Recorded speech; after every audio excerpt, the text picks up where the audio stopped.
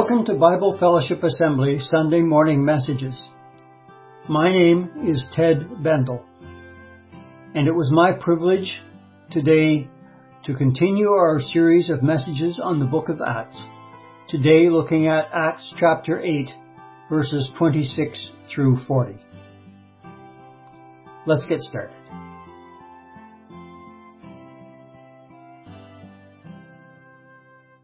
Well, good morning. What a beautiful and glorious morning this has been already. Wow.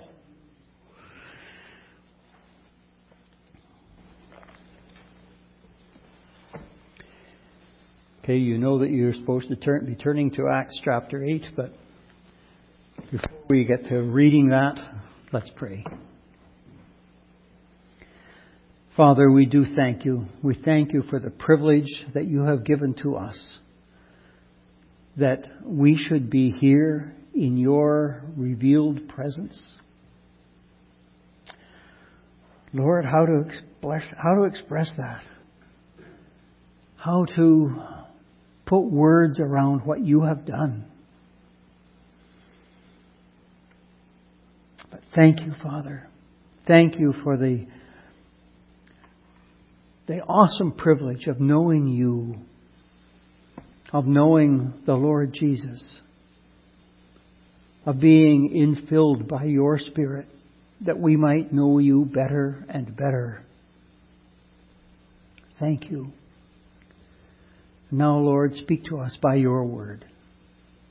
Let nothing but your word be heard here. Speak through me, in spite of me, that the name of Jesus might be exalted. And to you be all the praise and glory and honor in his precious name. Amen.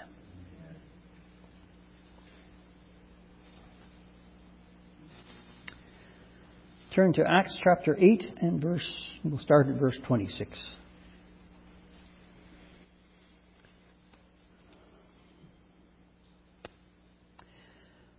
An angel of the Lord said to Philip, "Rise and go toward the south to the road that goes down from Jerusalem to Gaza."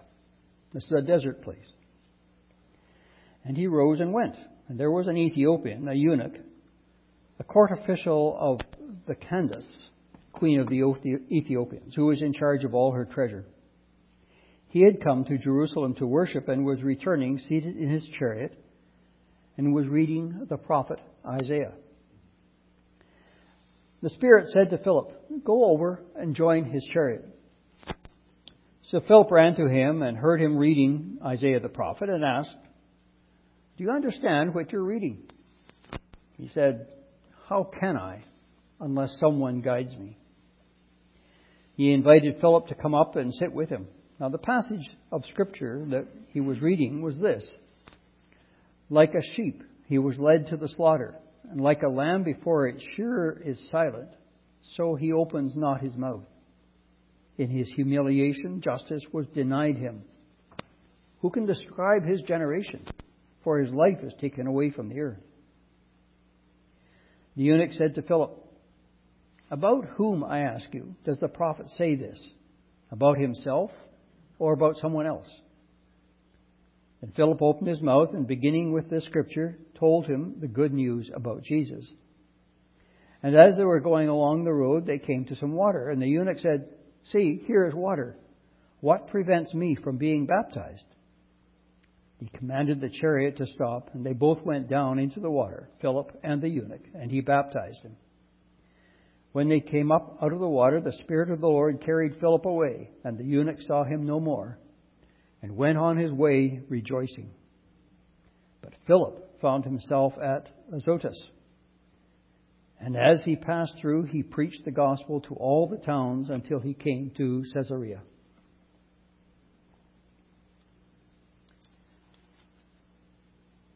In these early chapters of Acts, we have Luke's record of how the Lord has built his church, or was building his church. Something of concentric circles.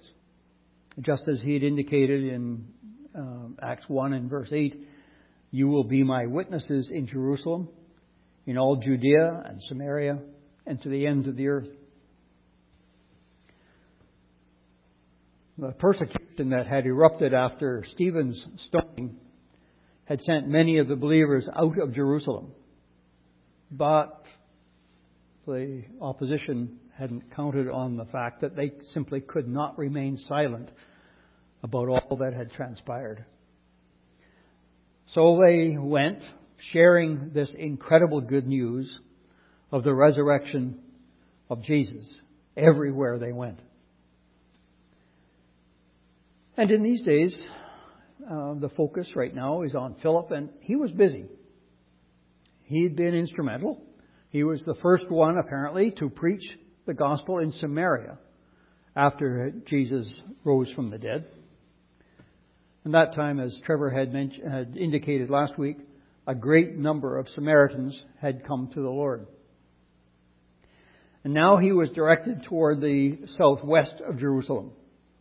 And the result, that the gospel was reaching to the end of the earth. That's how Ethiopia was viewed at that time. It was, hey, way over there. And incidentally, here's another little twist that just occurred to me this morning. The Ethiopia of this time is not the Ethiopia that we see on our map today. In fact, the Ethiopia of this first century included all that is now Sudan and Eritrea on the east coast of Africa. And in fact, now this is something I didn't know until this past week. Ethiopia had a thriving trade with India in this period. So much so that for some writers, India was referred to as Eastern Ethiopia. And from the Indian side, it was referred to as Western India. So they were very closely tied. And if you look at the facial features of the people on both sides of the Indian Ocean, you'll find remarkably similar features. Now, that's just a by the way. And we're praying for our brothers and sisters in Sudan who are suffering persecution because of their faith in the Lord Jesus. But to get back to the story, Luke doesn't give us anything in the way of a time frame.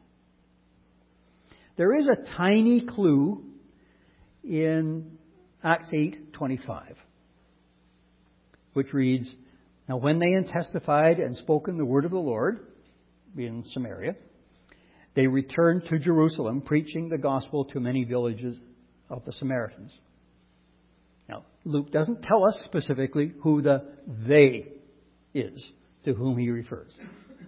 But I think it's safe to assume that the group included Peter and John and Philip.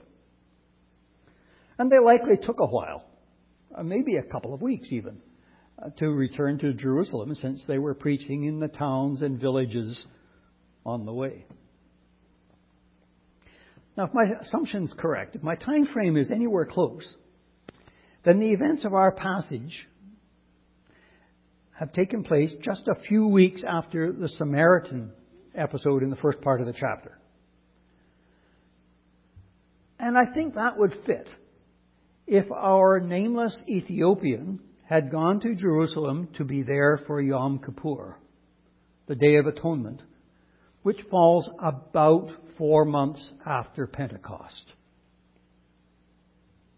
Luke does indicate that he had come to Jerusalem to worship.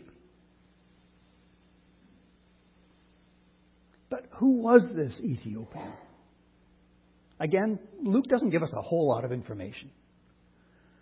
From Ethiopia, he was likely a black man, but we do know that he held an important position. that he was the equivalent of the Minister of Finance for the Candace, or the Ethiopian queen. And there's a whole other story there, and I won't go down that rabbit trail. But another thing that we do know about him by inference is that he seems to have been fairly wealthy because he could afford to purchase some scripture. How much he had, we don't know. But remember that at that time, all scripture had to be copied by hand, which made owning portions the prerogative of the very rich.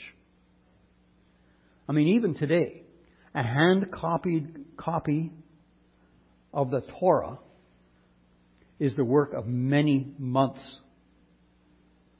And a certified copy of the Torah. Now, that's just the first 5 books of our Old Testament.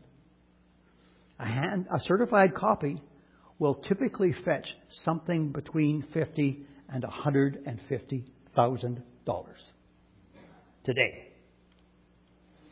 So it gives you an idea of the probable cost of this scroll of Isaiah. It was not cheap. Now, we can also surmise that this Ethiopian was not traveling alone. Something on the order of 2,500 to 3,000 kilometers between his home and Jerusalem.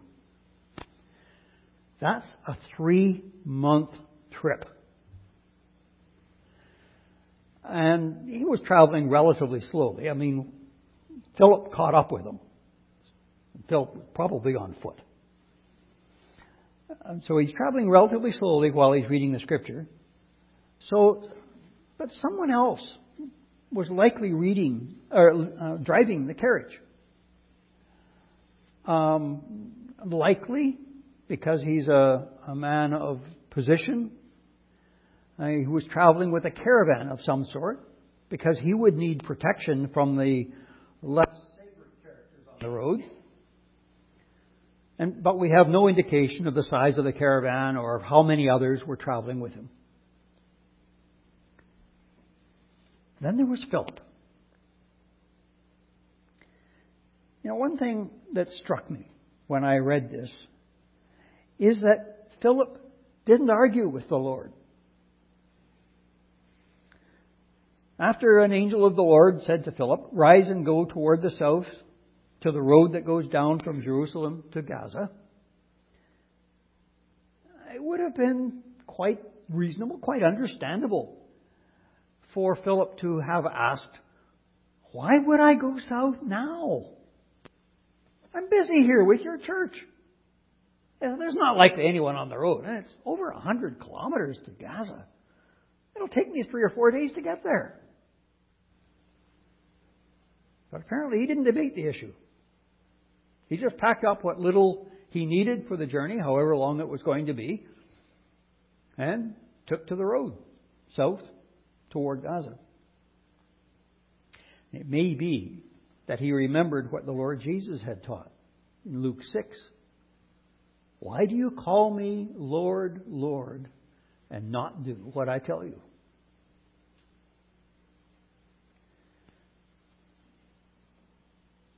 So, again, we don't know how far down that road toward Gaza Philip went before he came up on the caravan. He may have been traveling a day or more before he saw it. But again, Philip proved to be alert to the direction of the Holy Spirit, and he ran up through the security check of the caravan company and got himself close enough to the carriage to hear what the official was reading. Again, we have to go back, have to put ourselves back into that milieu, that culture. Because it sounds strange to us that someone, we're used to modern typefaces and print. It seems strange to us that someone would be reading aloud. But think about this. Hebrew has no vowels in its alphabet. So as you're reading, if you're reading Hebrew, you have to supply the vowels as you go. And that's a lot easier if you're reading aloud. And Greek, if you're reading Greek from that period, Greek was written with no spaces between the words. Now, try to read that silently. You got trouble. So in both cases, we process the words much more easily if we read it aloud. And today, in some Jewish communities, you will find that when a Jew is reading the Scripture, he is reading it aloud. He may be no more than muttering under his breath, but he's still reading aloud. And that doesn't matter. It doesn't matter where he is. He might be on a bus. He might be in a public library. He might be alone. He's reading it aloud. There's something about the Scripture that wants that.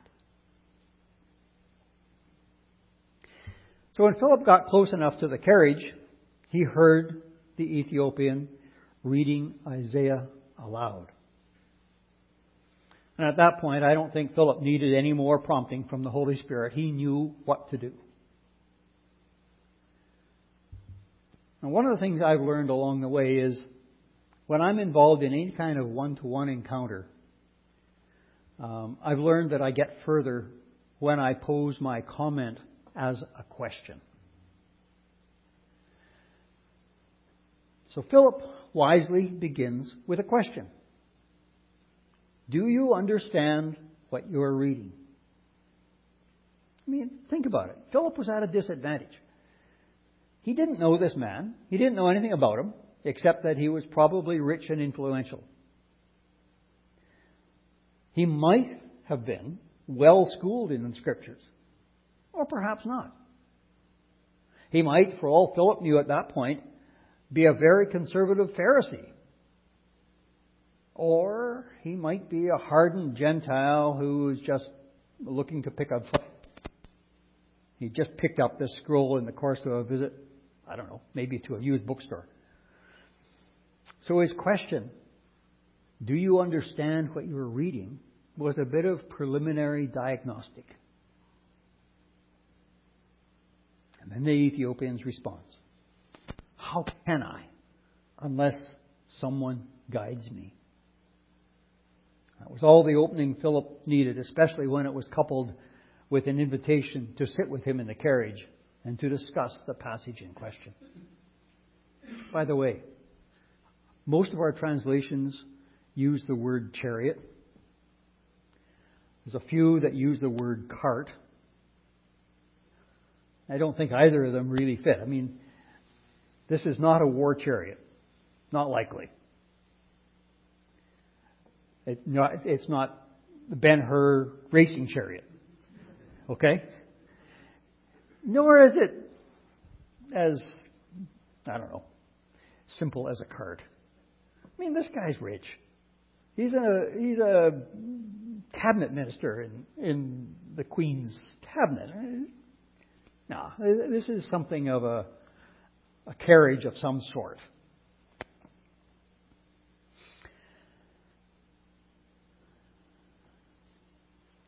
Now, the passage of the Scripture that he was reading was, like a sheep he was led to the slaughter, like a lamb before its shearer is silent, so he opens not his mouth. In his humiliation, justice was denied him. Who can describe his generation? For his life is taken away from the earth. And the question of the Ethiopian was, about whom, I ask you, does the prophet say this? About himself or someone else? Over the centuries, the meaning of this passage from the prophet's writings has been the subject of a fair bit of scholarly debate. There are some who thought this person represented the nation of Israel. Others thought Isaiah was talking about himself. Still others thought that the reference was perhaps to the faithful of Israel,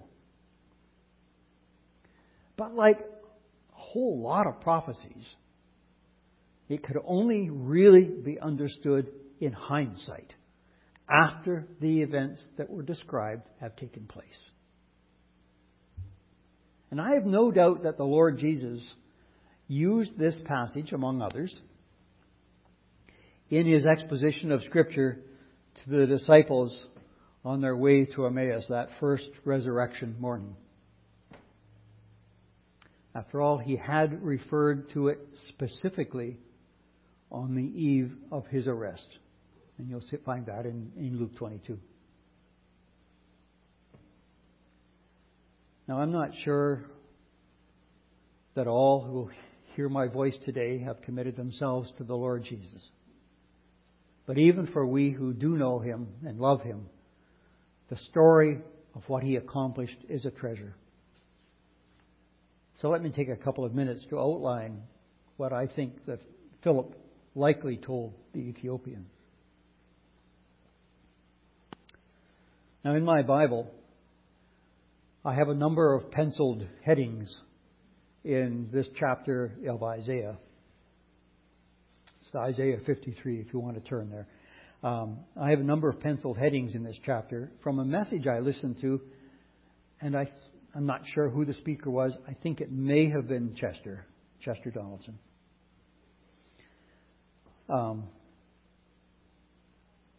But this passage that the Ethiopian was reading that day describes, according to the heading, my penciled heading in the Bible, the cross of the Savior.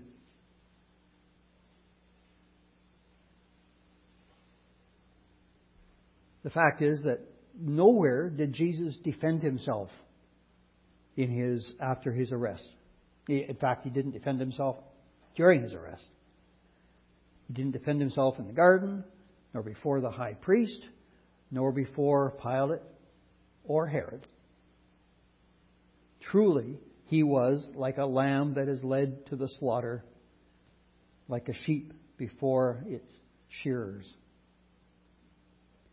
But there was purpose to it.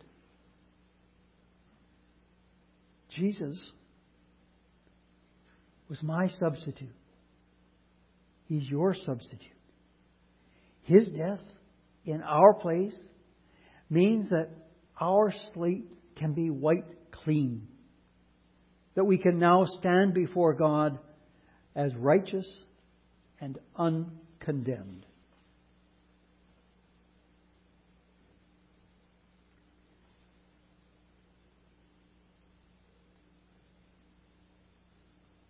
It goes further, though.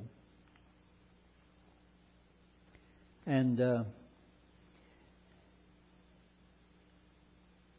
he says they made His grave with the wicked and with a rich man in his death, although he had done no violence, so there was no deceit in his mouth. Where was Jesus buried? The tomb of a rich man. A new tomb that had never been used. Very expensive tomb. Going a little further in Isaiah's prophecy, verses 10, starting at verse 10 in Isaiah 53. Yet it was the will of the Lord to crush him. He has put him to grief. When his soul makes an offering for sin, he shall see his offspring. He shall prolong his days. The will of the Lord shall prosper in his hand. Out of the anguish of his soul he shall see and be satisfied. By his knowledge shall the righteous one, my servant, make many to be accounted righteous, for he shall bear their iniquities. Therefore I will divide up him a portion with the many, and he shall divide the spoil with the strong, because he poured out his soul to death and was numbered with the transgressors. Yet he bore the sin of many and makes intercession for the transgressors. You read that and it's a bit confusing, but pay attention to the tenses of the verbs that are used. Jesus made himself an offering for sin. That's past tense. He shall see his offspring, future. He shall prolong his days. Wait a minute. After he died, he's going to prolong his days. The point is that Jesus is alive. He died on that Roman cross. He died for me and for you. Because of his sacrifice, he makes many to be accounted righteous before God. And though Jesus died on that Roman cross, he is risen.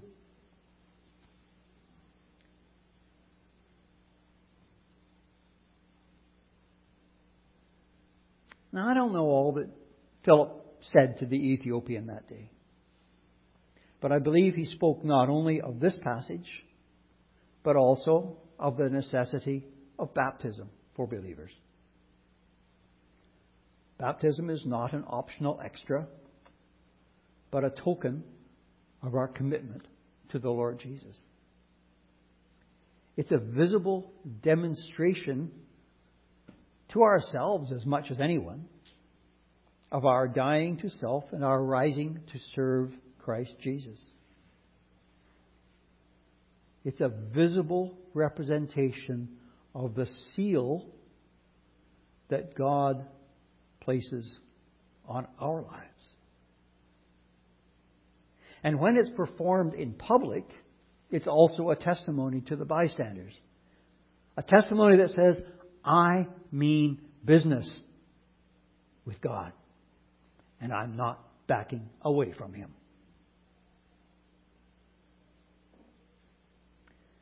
And of course, the Holy Spirit who had directed Philip to this encounter was also working in the heart and mind of the Ethiopian. So when the company came across a wadi where there just happened to be, a pool of water, the Ethiopian was ready. Verse 36, as they were going along the road, they came to some water, and the eunuch said, see, here's water. What prevents me from being baptized? Now, there may have been more than a matter of faith behind this man's question. I hear a deep hurt, deeper by far than the physical pain that was inflicted on him when he became a eunuch. I suspect that this man, hungry as he was for God, had come to Jerusalem hoping to become a Jew, only to have the door slammed in his face. Because the law specifically says, in Deuteronomy 23, no one whose testicles are crushed or whose male organ is cut off shall enter the assembly of the Lord. And as a result, he was denied access to the people of God and consequently access to the holy place. So now he asks Philip, what prevents me from being baptized?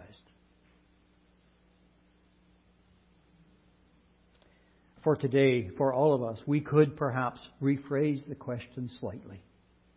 What prevents any one of us from being baptized? And the answer should be a very simple one. Nothing. Your race, your color, your gender, your sexual orientation, nothing in your past, nothing anyone else has done to you, nothing. There's absolutely nothing to prevent any human being from becoming a follower of the Lord Jesus. Since we're all loved and valued, there is nothing. Nothing should stand in our way except our own stubborn will and our refusal to receive all that the Lord Jesus died and rose again to provide for us. Paul put the question eloquently in Romans 8. If God is for us, who can be against us?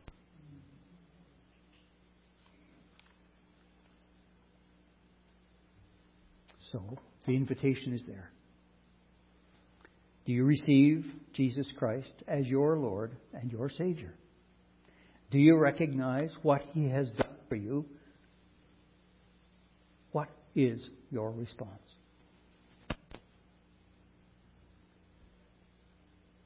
So Philip baptized the Ethiopian eunuch. But then something happened.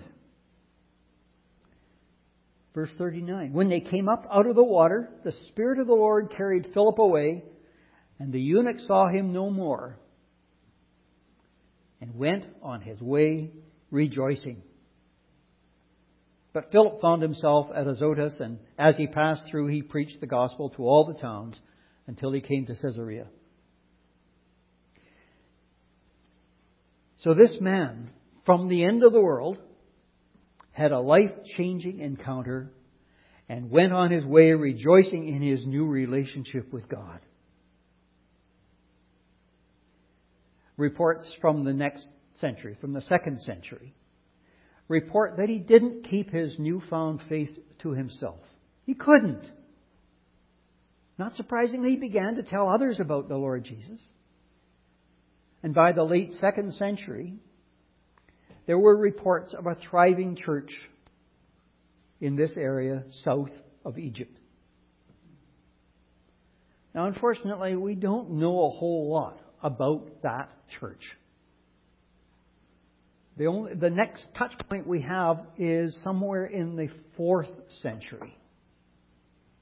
And recent archaeological discovery of a church building in that area. But eternity will tell the full tale to the glory of the Lord Jesus. Philip, on the other hand, went on to have more adventures as he made his way northerly along the coast until he arrived at Caesarea. And we simply don't hear anything more of him for about 20 years. And then we find him with 4 daughters who prophesied, welcoming Paul on his way south to Jerusalem. So think about it. Philip answered the direction of the Spirit of God and went southerly toward Gaza, where it didn't make a whole lot of sense to go. And that encounter with an unlikely man has no doubt resulted in many, many people embracing the Lord Jesus. What might the Lord have in store for each of us? Don't know.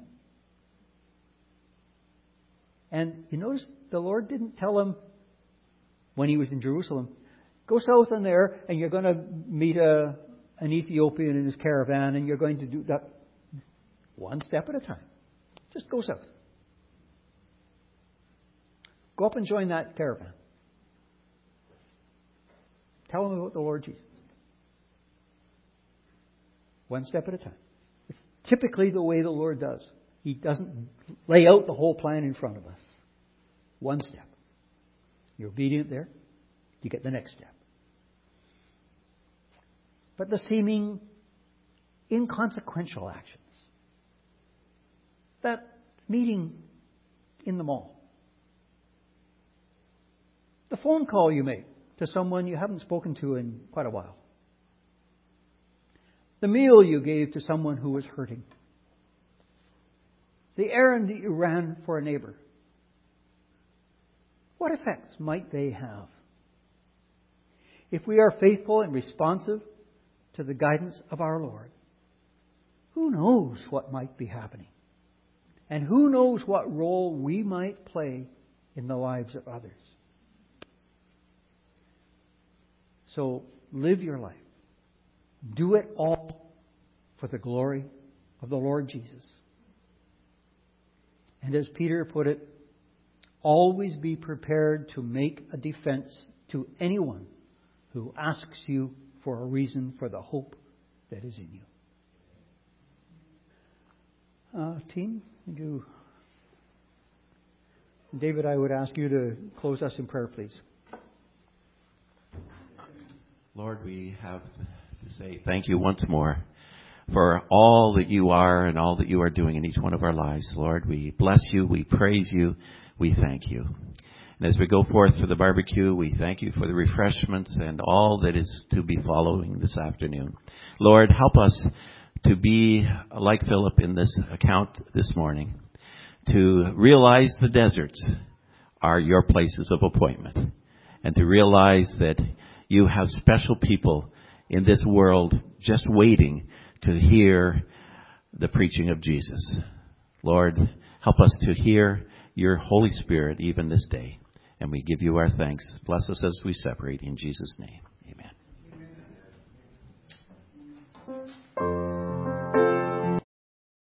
Thank you for listening. Come back next week for the next Sunday morning message from Bible Fellowship Assembly. Visit us on the web at bfa.church, where you will find our physical address and contact information. We'd love to see you if you're in the Timmins area, or drop us a line at info@bfa.church. Until next time.